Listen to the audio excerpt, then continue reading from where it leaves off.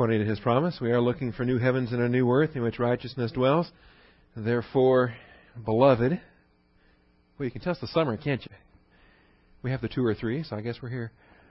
Therefore, beloved, since you look for these things, be diligent to be found by Him in peace, spotless and blameless, and grow in the grace and knowledge of our Lord and Savior, Jesus Christ. Turn to John chapter 9 as we get started this morning. John 9, passage I thought we were going to be in last week until folks reminded me that we had some details out of chapter 8 we hadn't wrapped up yet. So we have new material tonight, episode 5 in the last Judean and Perean ministry from John chapter 9, the man born blind. That's Jesus, as he passed by, he saw a man blind from birth. And his disciples asked him, Rabbi, who sinned, this man or his parents, that he would be born blind? And Jesus answered, it was neither that this man sinned nor his parents, but it was so that the works of God might be displayed in him. There's so much doctrine in these first introductory verses. Let's take time for silent prayer, making sure we're humbled before the authority of God's truth, and we'll jump right into the passage. Shall we pray?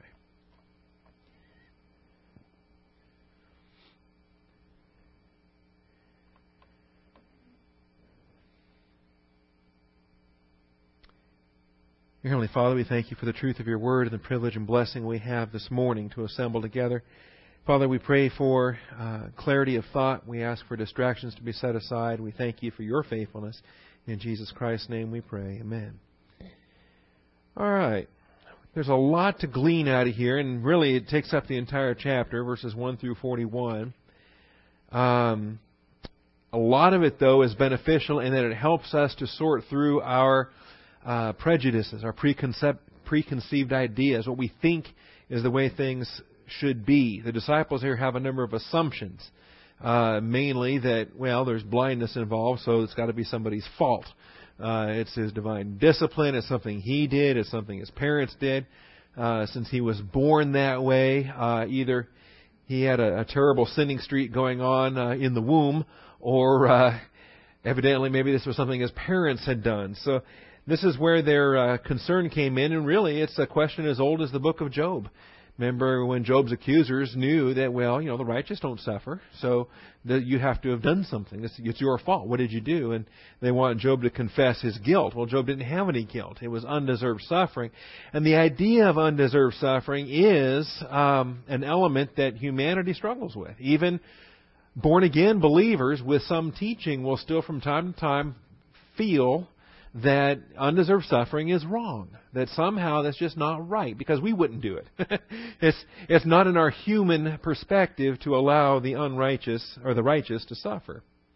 So there's a lot to glean out of here, and we're going to do it in about 8 major points. First point, though, kind of a summary for the entire thing. What does this episode demonstrate? Point 1, the man born blind episode. And we're going to have a shorter title for The Man Born Blind. It's we'll probably say it about 1 billion times in the next few weeks. But the Man Born Blind episode, the John 9 episode, demonstrates how one person's test can provide instruction to a multitude of individuals. There are so many characters in this chapter who need to learn the lessons that the Lord has. The man born blind is only one character in the drama, only one individual, and he'll learn some things, certainly. But the disciples are going to learn some things, the crowds, the family, the Pharisees could, if they were humble, learn some lessons. At the end of the day, though, they won't. They're too entrenched in their way of thinking. They're more blind than he ever was. And that's what should become pretty obvious through the process of this study. All right, we've read down through verse 3 that it was so that the works of God might be displayed in Him. And then the outgrowth from that, we must work. We must work the works of Him who sent me as long as it is day. Night is coming when no one can work. While I am in the world, I am the light of the world. There's a lot of truth in here, and this is the opportunity. And you wonder, at some point, had he encountered him prior than this? I mean, he's gone to Jerusalem every year of his life. You would think that maybe he came across this beggar at some point of time, but either they never crossed paths, or They did encounter one another, and yet it was not the will of the Father to heal him of this blindness until this precise moment. Remember, we don't like to think in these terms, but when we are under physical health testing, there are times that are too soon to be healed. Too soon to have the test brought to a conclusion. Too soon to provide a remedy to a situation because not all the lessons have been learned yet, or not the maximum glory has yet been achieved. And this is where really our finite humanity has to step back and say, all right, Lord, you know better than we do. You know better than we do when we find out about somebody with cancer, or we find out somebody with this or that or other things going on. And we think that, well, this test is taking too long. No, that's human disagreement with the divine prerogative. He establishes the boundaries. So when he had said this, he spat on the ground and made clay of the spittle and applied clay to his eyes. This is pretty unique of all the miracles that he did. You know, he could have just healed the man just with a word, just saying, okay, you can see now, have a nice day. But he does different methodology on different occasions. And some folks make jokes about it, or they wonder if, this is where some different denominations came from and different traditions. But there are principles to be learned here, and I find them to be very instructive. And since this whole chapter is one of instruction, I want to focus in that regard. So he spits on the ground, he makes some mud, some clay, and then provides the instructions. Go, wash in the pool of Siloam, which is translated sent. So he went away and washed and came back seeing. Now, we usually think of sent there with reference to the man with the clay on his eyes, that he was sent to this pool. But I think if we back up a bit and remember that sent actually appears up in verse 4, we must work the works of him who sent me, that there's more in view than just simply the man getting healed, that there is the Son being obedient to the work that the Father has for him. And the work on this day includes healing this man. All right, so let's break it down then. Point 2, instruction opportunity number 1. The first folks that have a chance to learn anything are the disciples. This is even before the blind man himself gets to learn anything. So instruction opportunity number 1 is for Jesus' disciples, verses 1 through 5. The man born blind, he gets to learn some things in verses 6 and 7. You can call him Anna if you want. Anablepsis. We're going to talk about my nickname for him, just because I got tired of typing man born blind in all the notes. But before we get to his lessons, which come in verses 6 and 7, we have the disciples. They get to learn in verses 1 through 5. His neighbors and associates, they get to learn in verses 8 through 12. The Pharisees have their Bible class in verses 13 through 17, and they don't do well there. And then the parents of the man born blind, their lesson comes in verses 18 through 23. Then we have the follow-up lesson. Man born blind comes back for instruction opportunity number 6 in verses 24 through 34. And then the final instruction opportunity number 7 is the man born blind yet again, his third time now to be in Bible class. And he learns about the blindness of the Pharisees in verses 35 through 41. Interestingly enough, in some of these occasions of learning, the people doing the learning are not the people being spoken to, but they are overhearing, they are in the presence of, they are observing somebody else's test. And you and I can learn when our brothers and sisters blow it. And we can learn through their failure to learn. In some ways, in fact, that's kind of a smart thing to do. All right. Not that I don't want to see anyone fail, and I don't want to see myself fail, but if my brother's going to fail anyway, I might as well learn from watching him fail and make sure that I don't fail. And then in the process, I have a greater heart attitude to restore him and love him and see the change of thinking there. All right. So the disciples are going to learn some things here in verses 1 through 5. The first thing, though, is they're starting with an assumption. And assumptions are the biggest obstacles to actually learning anything, because you think you already know something. And here's what we see. They think they already know something. So subpoint A, the disciples were under the false teaching perspective. And either they received it formally or they just assumed it. Or they picked it up over the years, and there's some impressions we get and we're not really sure, well, where did I learn that? That's not right. The disciples were under the false teaching perspective that all physical infirmities were consequences of sin. And that's just a false view. It goes all the way back to the beginning. This was featured in the book of Job and elsewhere. All physical infirmities were the consequence of sin. So if something bad is going on, something health-related, something financially related, something in your marriage, something in your family, whatever, if something bad is happening, then we automatically assume that, we're being punished, or we're being disciplined, or we must have done something. We've deserved this. And that's the assumption they make. Who sinned? They didn't ask, is there sin? Did anybody sin? They're convinced that somebody sinned. They just want to lock in, who was it? Because it's unthinkable to them that this disease would not be the consequence of sin. If the Lord was maybe half as sarcastic as I am, His response might have been something like, Adam and Eve sinned. Deal with it, right? It's the condition of fallen humanity. Who sinned? Adam and Eve sinned. And so there's sickness in this world. There's blindness in this world. Bad things happen. And not everything that happens is a direct consequence for personal behavior. In any event, this is their assumption. Now, in some cases it's true, which we give you under subpoint 1 now. Some blindness was an application of divine discipline. That very well could be the case in certain places. Sometimes blindness was an application of divine discipline. Fairly common, not only in the Old Testament, we start to see it in the book of Acts as well in the New Testament times. And, you ought to know all of these pretty much. Genesis 19:11, Deuteronomy 28. Better double check those verses. That doesn't seem right. And 2 Kings 6, verses 18 and 19. Passage makes me laugh every time. And Acts 9:8, Acts 13:11. So let's look at these, starting with Genesis 19:11.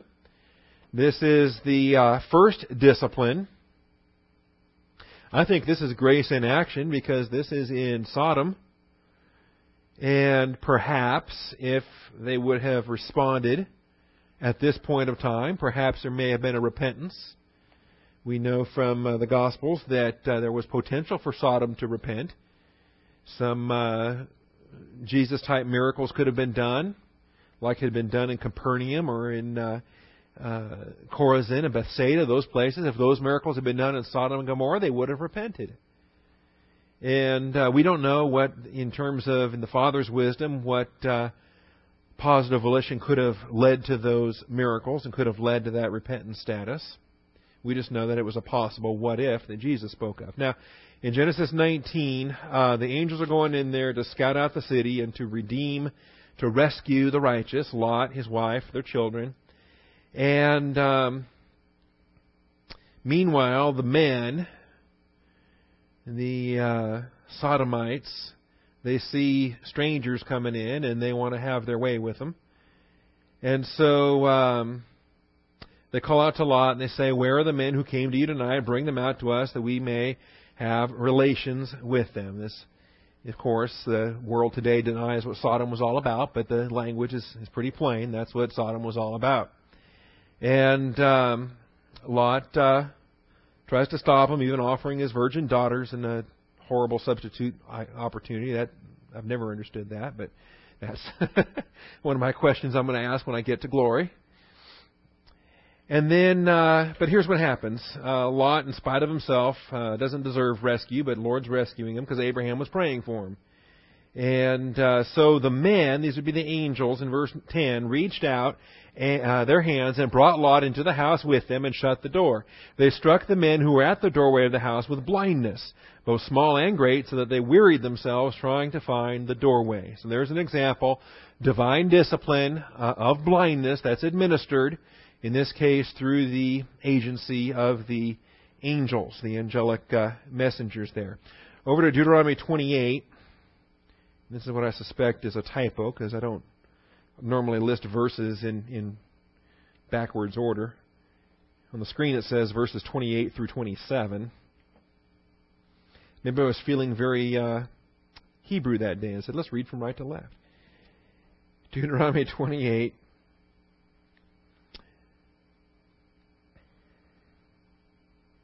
Yeah, let's go ahead and make that through 37. That takes us down to the end of the down through the end of the paragraph, 28 through 37.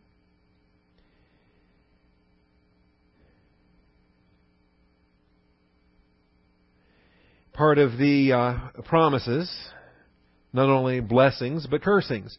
Now, this is a feature of Israel in their covenant relationship as a nation before the Lord. As a nation, they are subject to national blessings for national obedience.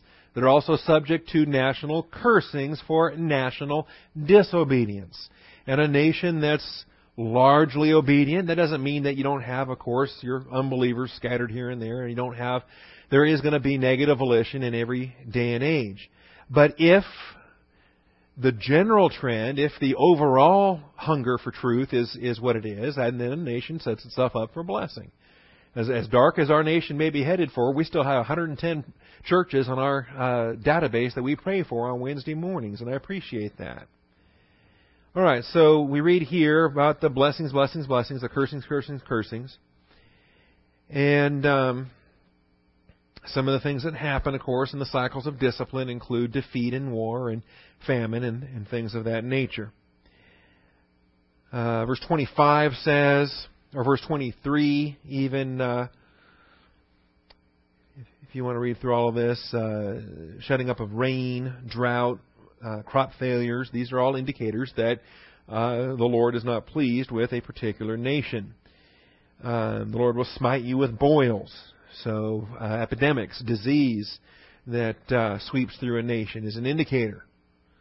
It doesn't mean that it doesn't have to be divine discipline. It could just be the effects of the fall. But whenever it happens, a nation better evaluate to make sure that they are pleasing to the Lord and that they're not under the hand of His wrath. Verse 28 says, the Lord will smite you with madness. It's called the evening news. Just you watch it and you wonder, what kind of insanity is this? With blindness and bewilderment of heart. Everybody's wondering, well, what's going to happen next? And you will grope at noon, as the blind man gropes in darkness, and you will not prosper in your ways, but you shall only be oppressed and robbed continually with none to save you. Anyway, the rest of this gets pretty gruesome, with the women ravaged and the children abused and different issues here. Finally, concluding in verse 37, you shall become a horror, a proverb, and a taunt among the people where the Lord drives you. So, yes, blindness can be divine discipline, but it doesn't necessarily have to be always divine discipline. Over to 2 Kings chapter 6. 2 Kings chapter 6.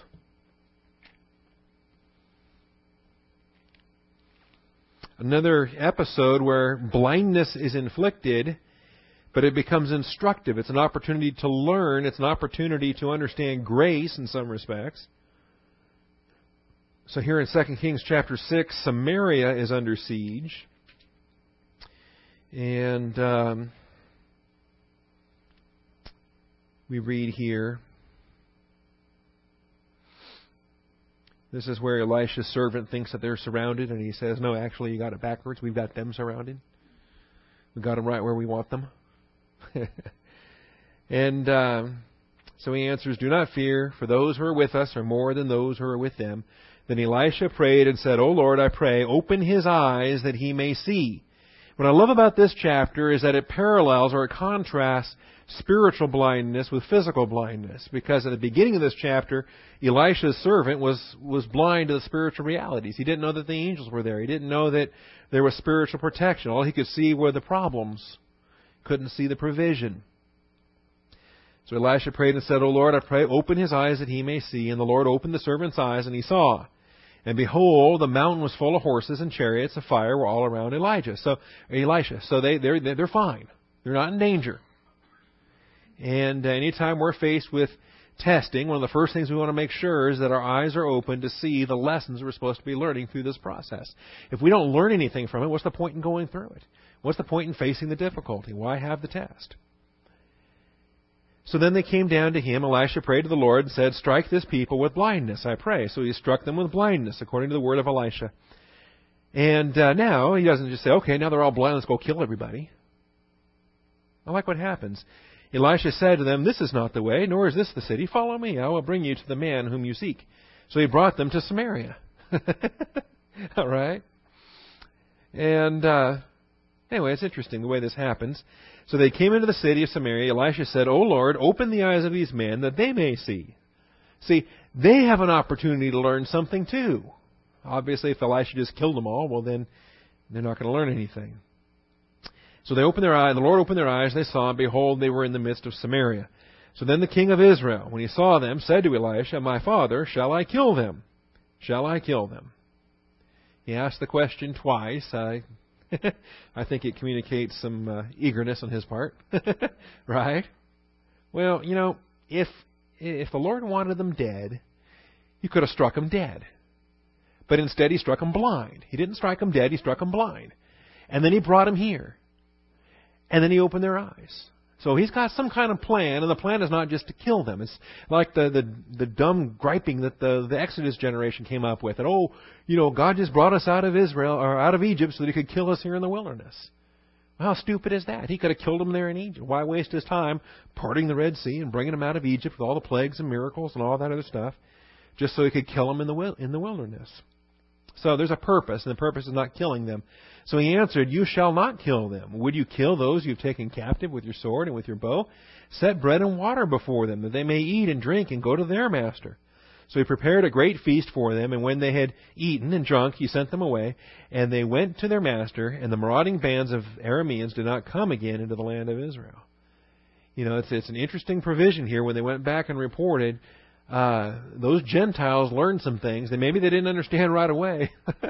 But they knew there was something different going on there, because they were struck blind and they could have all been killed. And instead, they had their sight restored. They had food prepared. They were feasted. They were sent home. It's an amazing opportunity. And sometimes I kind of view this as a pattern. If we've got some unbelievers that are rather hostile to us personally, or hostile to Christ, or what have you, then maybe the last thing in the world they expect is some grace, a meal they didn't deserve, or the good treatment of believers to unbelievers.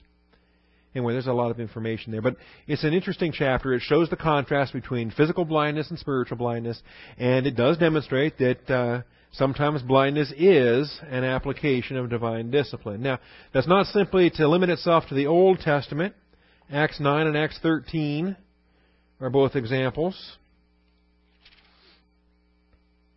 In Acts 9, Paul is the one that's blinded on the Damascus Road. Saul got up from the ground and thought his eyes were open. Though his eyes were open, he could see nothing, and leading him by the hand, they brought him into Damascus. Now you wonder if this is not the reverse of what had happened in the chapter we just read. Because Damascus is that region of the Arameans where the blind folks were returned to. And so he was 3 days without sight and neither ate nor drank. So there's discipline, and he has time to cycle through his knowledge, Old Testament knowledge, and start to bring it into conformity with the recognition that Jesus of Nazareth is the Messiah that the Old Testament speaks of. Last example coming from Acts 13. I think it's worthwhile to consider church-age passages as well. People ask, well, does God ever do that today? Does God ever strike people with afflictions today as a matter of divine discipline? Absolutely. And so here's Elymas, the magician. We're learning some things about Bar-Jesus and the things here in the Sunday Night Acts series. And now behold, the hand of the Lord is upon you, and you will be blind and not see the sun for a time. And immediately a mist and darkness fell upon him, and he went about seeking those who would lead him by the hand. So absolutely, there are times when blindness is divine discipline. However, not always. It's also true, under point 2, sometimes blindness was a consequence of demonic affliction. Sometimes blindness was a consequence of demonic affliction. Matthew 12:22 is the obvious one. I think we can add Luke 7:21 to that as well. Sometimes blindness was a consequence of demonic affliction. There were physiological symptoms of demonism. And oftentimes what the people needed, they didn't need healing, as it were, any medical treatment to their bodies. They needed an expulsion of the demonic influence out of their bodies, and then the physical infirmity was gone. So do we say that was a healing? No, it was a casting out of a demon. The healing was kind of a side effect. Matthew 12:22. But, try to explain this to a cosmos wisdom doctor today who thinks that the answer to everything is pharmacological. Matthew 12:22. Maybe it's spiritual. All right. So a demon-possessed man, blind and mute, was brought to Jesus, and he healed him so that the mute man spoke and saw. The issue there that it was demonism at work. The crowds were amazed and were saying, "This man cannot be the son of David, can he?" And the Pharisees heard this. They said, "This man casts out demons only by Beelzebul, the ruler of the demons." We've covered that already. I think it is a standard tactic. I think the Pharisees were guilty of it. I think people today are guilty of it. A lot of the sensationalism of charismatic churches and the full-scale Pentecostal holy rollers that get involved in these healing ministries. Well, what is it really going on? And are some of the sicknesses actually demon-induced so that they can be demon-cleansed and come up with some kind of a pseudo-demon glory? The other passage there being Luke 7:21. However, not all blindness is divine discipline nor demon activity. Sometimes it is undeserved suffering. Point 3, the assumption of personal guilt does not edify. Job 4 and verse 7. The assumption of personal guilt does not edify. Why do we go to that assumption? It could be discipline, sure. But it could just as well be undeserved suffering. So why assume either? Why assume one or the other? Leave it as an open question. Leave it as an opportunity for fellowship with the person you're ministering to, or for yourself if you're the one encountering the difficulty. Job 4:7. You realize when your brother or your sister communicates an issue, it's a ministry opportunity. And it's a ministry opportunity at that moment. It's also a ministry opportunity perhaps for subsequent moments. Beyond that, it's I think sometimes we're very quick to say, "Oh well, we'll pray about that." Okay, when? How about now? All right. You mean with me or for me? You're going to go home and pray later on, or you want to sit down and pray right now? What time should I come over for those prayers? All right, let's pray together. But beyond prayer, the opportunity to actually explore the Scriptures, to actually search the circumstances of what's going on, to evaluate what's being learned. Somebody says, "Oh, well, I'm faced with something, whatever. Marriage problem. My wife hates me," or something. "Oh, really? Okay. Well, why do you think that is? What are you learning through this process? What do the Scriptures say about that?" And using it as the conversation opportunity to fellowship in the things of the Lord. But just the assumption of personal guilt, saying, "Well, that's probably because your wife hates you because you're a jerk." It's your fault. You're carnal. This is God's discipline on your life. How does that edify? So in Job 4, the assumption comes here in verse 7. "Remember now, whoever perished being innocent, or where were the upright destroyed?" Just the evidence of the tough things you're going through is all the testimony you need. Bad things don't happen to good people, so what are you hiding? What did you really do? It's the assumption of guilt. And how does that edify? He goes on, "According to what I have seen, those who plow iniquity and those who sow trouble harvest it." Okay? And now that is true so far as it goes. You do reap what you sow. However, that's not all the truth. There's an element of truth in that, but it fails to observe the additional items of truth that encompass undeserved suffering. Also that encompass suffering by association. See? All these things that happened to Job, they also happened to Job's wife. I mean, the loss of children, loss of family, loss of wealth, we don't know that she had boils or whatever that Job had physically, but she went through quite a bit. Was this her fault? And it's interesting. They never assume it was her fault. They always assume it was Job's fault. And yet, isn't she suffering too? What's the reason for her suffering? All right, so let's not make those assumptions. And you want to know something, even too, I've on a couple of occasions, I've been pretty convinced that divine discipline's at work. I mean, it's been pretty obvious. You're watching people, you're watching their consequences, you're watching their decisions, you're seeing them turn their back on the Lord, you're seeing them encounter consequences of turning their back on the Lord. And, I'll bet next month's paycheck is divine discipline. Now, does that mean I have to go and point that out to them? Or can I come alongside and encourage them and take them to some scriptures and see if maybe they acknowledge it themselves? And if they, after a couple of times and some prayers and some visits, they say, "You know what, Pastor, this is divine discipline. This is the consequence of what I've been doing." Okay. At that point, I'll say, "You know what? I think you're right. I think that's what you're looking at." But it's much better if they actually contribute that idea first, and then I can simply agree and not be preaching at them.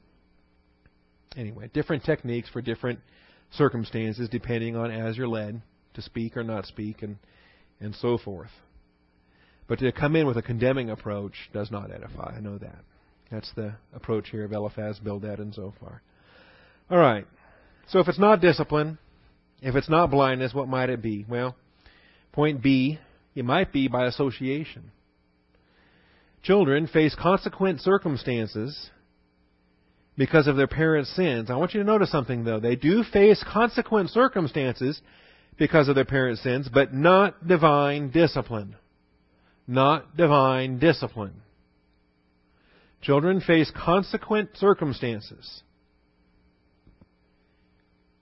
I mean, if the father's a drunk and plunges into debt and ruins his family's finances and they lose their house and all kinds of stuff, are the children affected by all that? Absolutely, they're affected by all that. The father's mercy, though, will come alongside and provide a measure of grace and a measure of protection. They're going to face some consequent circumstances, but they're not the objects of the discipline. The father's the object of the discipline. And their consequent circumstances are additional aspects of discipline upon the father's soul. And so, yes, there is an aspect of the sins of the father that we have in Exodus 20 and Deuteronomy and elsewhere.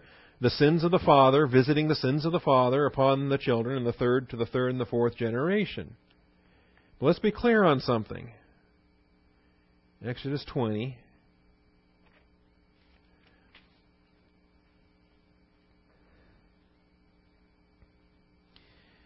With respect to idolatry of serving false gods, you shall not worship them or serve them.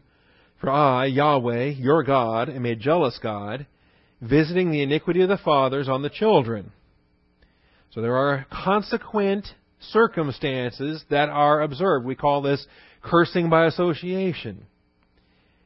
Notice also, though, visiting the iniquity of the fathers on the children, on the third and the fourth generations of those who hate me. So as this goes on, yes, the iniquity is visited. However, there also then, in this case, up to 4 generations, there is the ongoing hatred. The children have a hatred. The grandchildren develop a hatred. The great-grandchildren develop a hatred.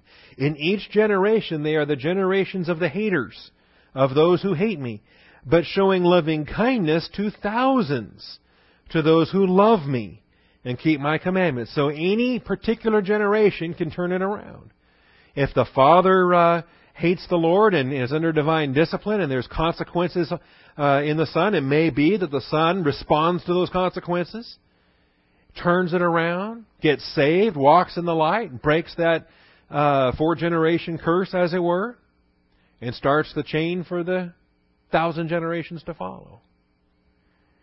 There, of course, some people dismiss this as poetry, but I do believe the fullness of time is 1,000 generations of those who love Jesus Christ. And what a wonderful time that's going to be in the new heavens and on the new earth. When you go over to Ezekiel, we taught this pretty extensively in the Ezekiel series years ago. Ezekiel 18.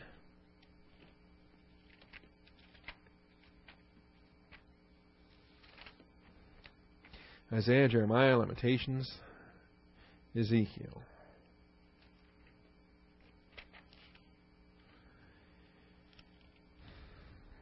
See,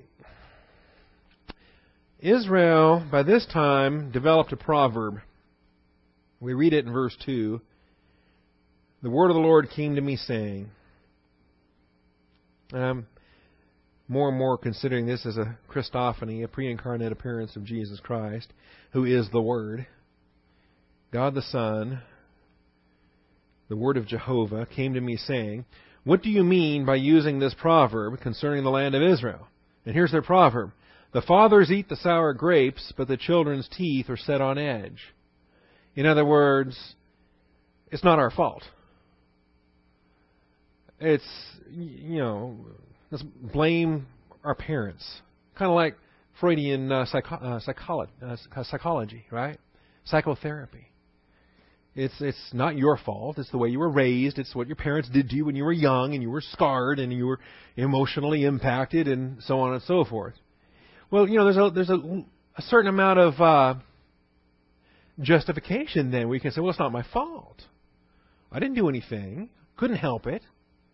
It's what our parents did. Yeah, we're not accountable. We're victims. See.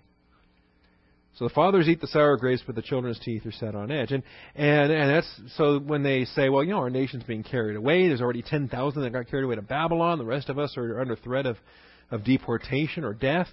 Our parents' generation, they really blew it. Our grandparents, they were horrible.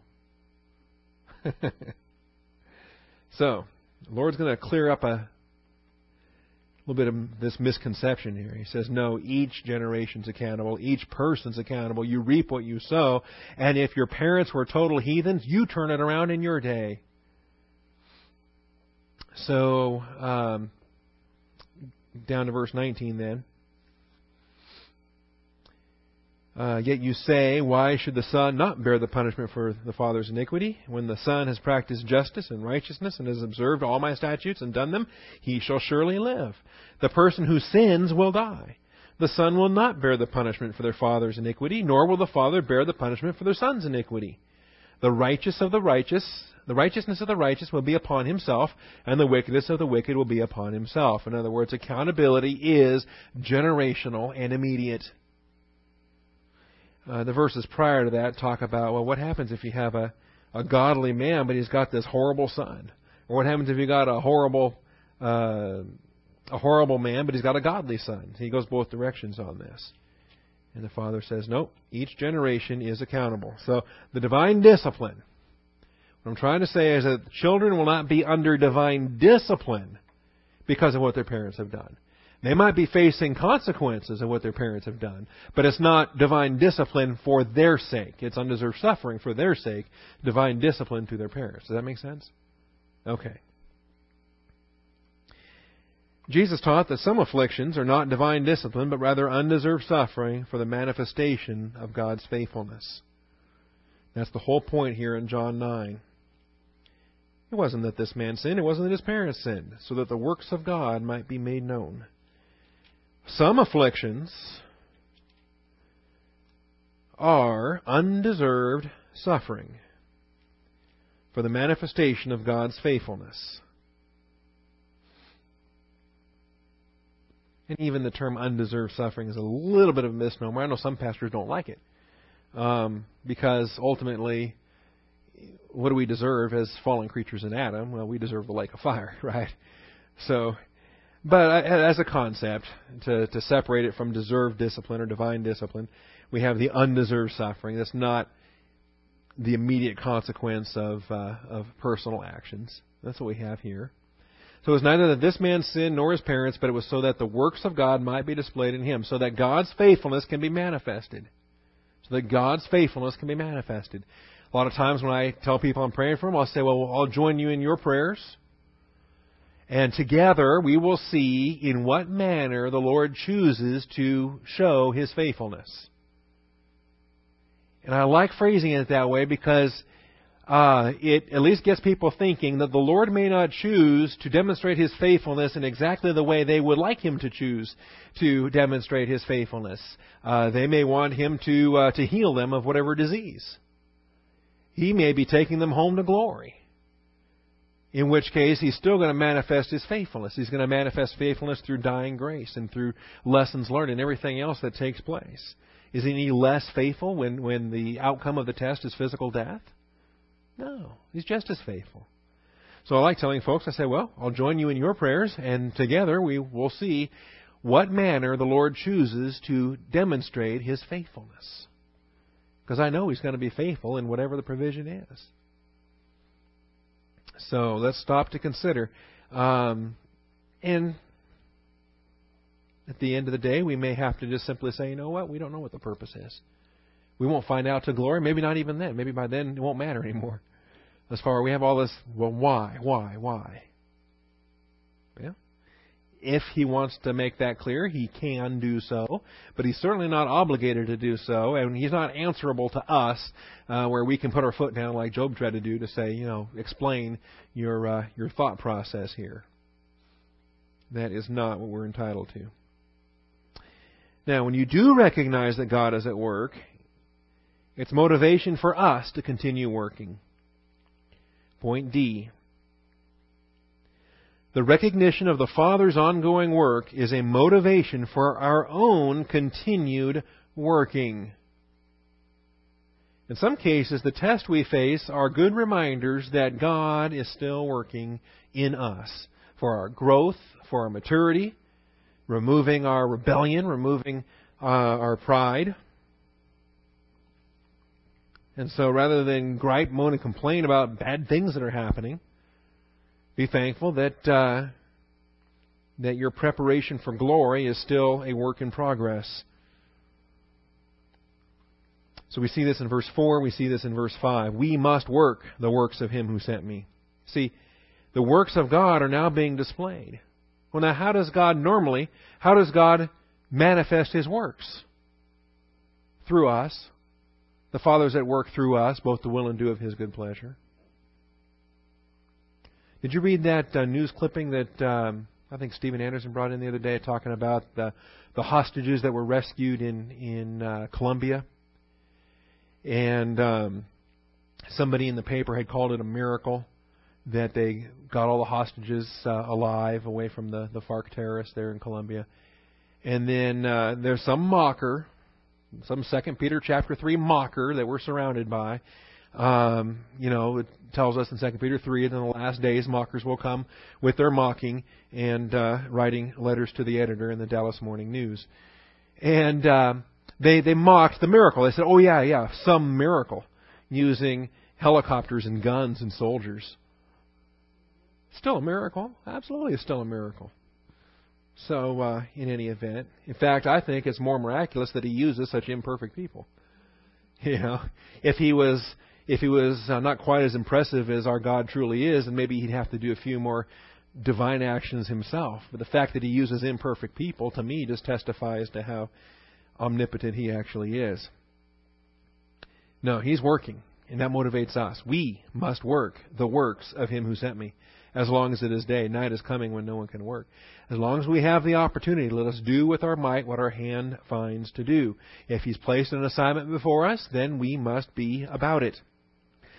And it's motivation especially when we become convicted of the shortness of our time here. While I am in the world, I am the light of the world. When we're convicted of the shortness of our time,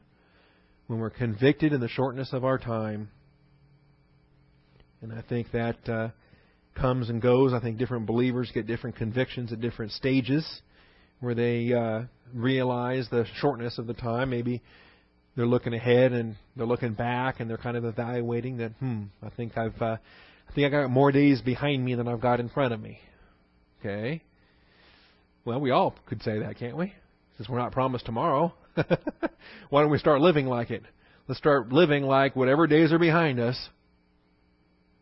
Today's it. Yeah. If you know that tonight you're standing in the judgment seat of Christ, are you going to use this afternoon in an edifying fashion, or are you going to blow it off? All right. So the conviction happens. And these are all the things the disciples are going to learn. Now, at point 3, we have the man born blind. What is he going to learn out of this? So point 3 takes us to instruction opportunity number 2, the man born blind. the Tuflos man, is called Ha-Tuflos, the blind one, and Ek-Genetu, from birth, from his genesis, from his begetting. What is he going to learn? Let's look at verses 6 and 7 again. Well, I'm in the world, I am the light of the world. Okay? Now, has the man said anything yet? No, he hasn't said a thing. He's just sitting there. The disciples asked a question. Jesus answered. The man didn't say anything, but the disciples asked. Jesus answered. They didn't even speak to him. Jesus didn't speak to him. All of this doctrine was designed for the disciples, but do you think that man was listening? I know he was listening because we see some of the titles that he has for the Lord here shortly. And so when he said this, he doesn't ask the man, do you want to get healed? He doesn't ask the man, what do you think? Did your parents sin? Did you sin? What's going on? Doesn't ask any of that. Doesn't even talk to him. Spits on the ground. Makes clay. Starts applying clay to his eyes. So you're blind. You're sitting there. I think of what Shirley's going through with her mother. I mean, blind, deaf, not knowing what's going on, and yet all of a sudden someone touches you, and how dissettling is that? And then they start applying clay to your eyes. Probably your eyelids, I'm guessing, at that point. And then saying to him, go. Wash in the pool of Siloam. And this is a go command, similar to Jonah's go command in a lot of ways, right? Now, was it the will of God for this guy to get his sight back? Sure it was. But not just simply by decree or by a word or by a thought or waving a wand or whatever. The miracle was intended to be accomplished, but it was intended to be accomplished in the obedience of the one who follows the procedures that were stipulated. And that's what we see here. Go, wash in the pool of Siloam. So he went away and washed. Came back seeing. Again, no words are spoken. He doesn't say, yes, sir. He doesn't say, why should I? He doesn't say, what are you talking about? What are you doing to my eyes? Or he also doesn't say, who do you think you are? I'm not going anywhere. This is my begging spot. Some of these guys around town, by the way, are extremely territorial. If they have a prime corner or intersection or stoplight or what have you, that's their turf. That's their spot. And they start milking it for what they can get. He doesn't argue, doesn't dispute. He obeys. He's called and he goes. So what are we looking at here? What does he learn? All right. First of all, let's eavesdrop, or let's remind ourselves of what he knows and what he's heard. First of all, so point A, the man born blind heard the title Rabbi. He heard the disciples say, Rabbi. Did this man sin or did his parents sin? He heard the question. He knew that the man in front of him was titled Rabbi.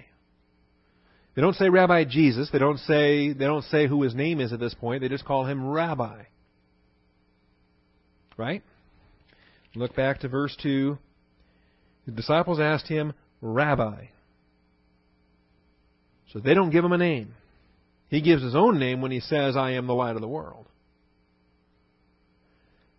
So the man born blind heard the title Rabbi, verse 2, and the testimony as the light of the world in verse 5.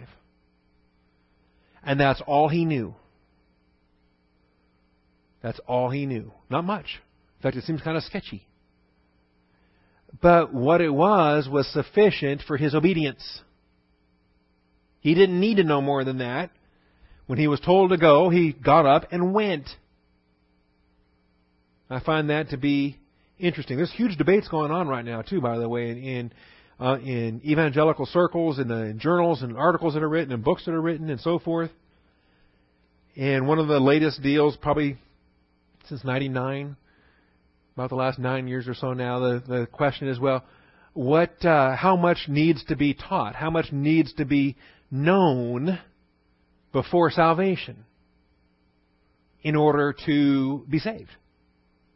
And it goes back and forth. And there's a place for that.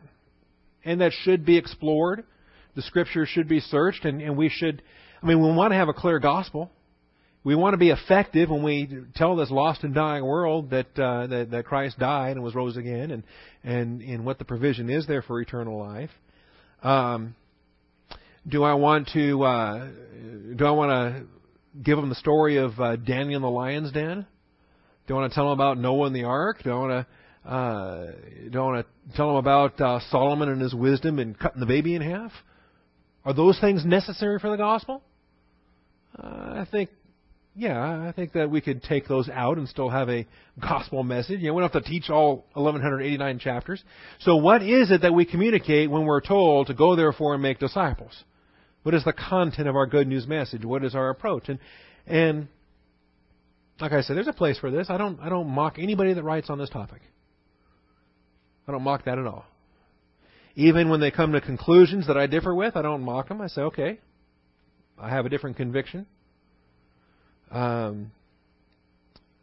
heard a man say once that if you don't believe in eternal security, then you were never saved to begin with. And I dispute that. I say, I think folks get saved and they're completely screwed up on eternal security, or they don't really understand what rewards are all about. They don't know. There's a lot of confused people get saved, and then they spend the rest of their life trying to sort out those confusions. And they do, and they grow, and they learn things. And one of the things I remember was different times at age 10, at age 12, at age 14. I remember different stages, and I was saved young. I was saved really young. But I remember at different points, I'd learn something in church, and I'd go, oh my goodness, I never knew that. And that bothered me. I'd say, well, wait a minute. How could I have been saved if I didn't know that? And the pastor would say, how could you have known that if you weren't saved? Because they have to be spiritually discerned, right? If you're going to start learning these things. So anyway, I think I disagree with pastors that say that if you think you can lose your salvation, then you were never saved to begin with. I think there's a lot of truly regenerate people terrified they're going to lose their salvation. I used to work for a man who was a Nazarene, and he worked hard to hold on to his salvation. And when I had opportunity, I tried to say, you know what? It's not up to you. He saved you. You have eternal life. Anyway, so these are the things. And so we discussed, well, how much do you have to know? Do you have to know that he was born of a virgin? Some people say yes. Some people say no. Do you have to know that he was the Son of God? A lot of people say yes. Some people say, they may learn that later. All right? What is it that you have to know? Do you have to know he was born in Bethlehem? Okay. Anyway, these are the things you go into, and I guess that's sufficient illustration. But when I go back to this man, what did he know? He knew that they called him rabbi, and he knew that the rabbi testified to being the light of the world. Now, I think, and I'll give this to you also, that he had previously heard that light of the world message already. I'm pretty convinced of that, but we'll break that down for you here. Because there's no hint anywhere in this that he had insufficient information. The title of rabbi and the ego eimi, I am statement, the light of the world, was sufficient. When he was told to go, he went. No more questions, no wondering, it was sufficient information for him to be obedient to the commands that he was under. All right. Now, his instructions. The man's instruction opportunity was an illustration of obedience. Because this wasn't just simply a healing that just passively happened to him as a work of sovereignty. It was an illustration of obedience. It's kind of interesting. When was the power applied? When did the miracle take place? When did the divine dunamis, when did that happen? When Jesus put the clay on? Or when the man washed the clay off? At which time, of course, Jesus was nowhere around. Or was it a delayed response that the clay was put on with a conditional effectiveness? So, what were these instructions? First of all, and I think this is important, not just for this chapter, but in a lot of other ways. I think this helps as an illustration for salvation. All right? A mechanism was sovereignly designated. A mechanism was sovereignly designated, and the procedure was volitionally obeyed. Please write that down word for word. Think about it. Because for all these years of church history, we've had this irreconcilable argument and debate about sovereignty and volition. A mechanism was sovereignly designated. Jesus chose to do the spit and the clay and the go wash it off mechanism. That's the mechanism. He designed the clay. He designed the spit. He designed the procedure. He told them which pool. He didn't say go to the sheep gate. He didn't say go to Jacob's well. He didn't say go to the Sea of Galilee, go to the Dead Sea, go to the Mediterranean. He didn't say any of that. He said go to the pool of Siloam. All right? Sovereignly designated. Well, I don't want to go to Siloam. I want to go over here instead. It's not the mechanism. The mechanism is established by sovereignty. And then it's either obeyed or disobeyed. And if you substitute something else for what the mechanism was, that's not obedience. You can't say, well, I kind of obeyed. I went to this other pool. No, wrong pool. Mechanism was go to the pool of Siloam. So anything that's not obedience is, you can't say, well, it was kind of obedience. All right, so a mechanism was sovereignly designated and the procedure was volitionally obeyed. The miracle came into effect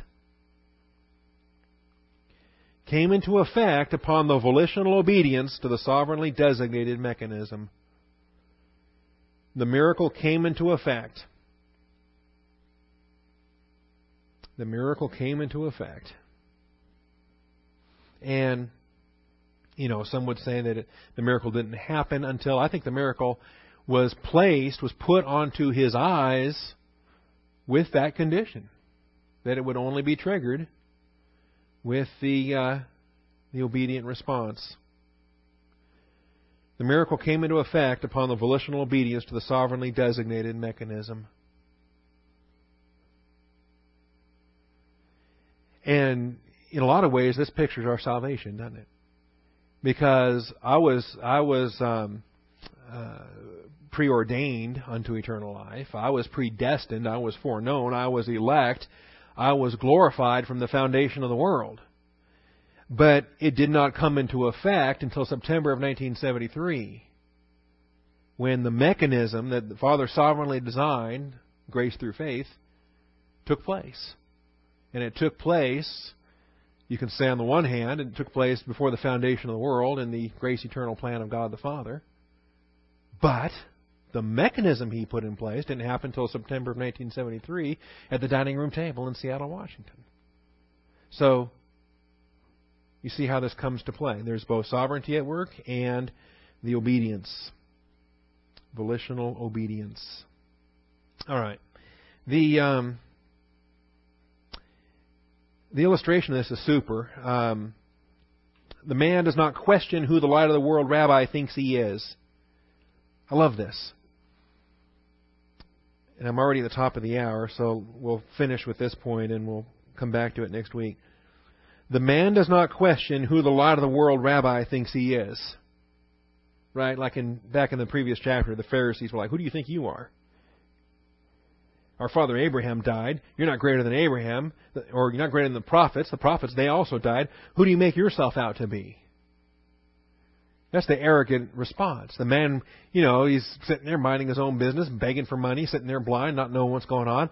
And this guy who claims to be a rabbi and says he's the light of the world, he spits and puts mud in his eyes. Well, who do you think you are? What are you smearing this clay on my eyes for? What are you doing? See, doesn't question. Nor does he balk at the instructions he's been given. You want me to walk all the way to Siloam? Are you kidding? Do you know how far that is? I'm blind. How am I supposed to get all the way over there? That's too far. Just do it right here. He does not balk at the instructions he's been given. Next week we'll come back and we'll look at this. Are you familiar with Naaman the Syrian there in 2 Kings chapter 5? And Elisha said, go dip yourself in the Jordan River 7 times. And first, Naaman didn't like that. You thought, well, that's a waste of time.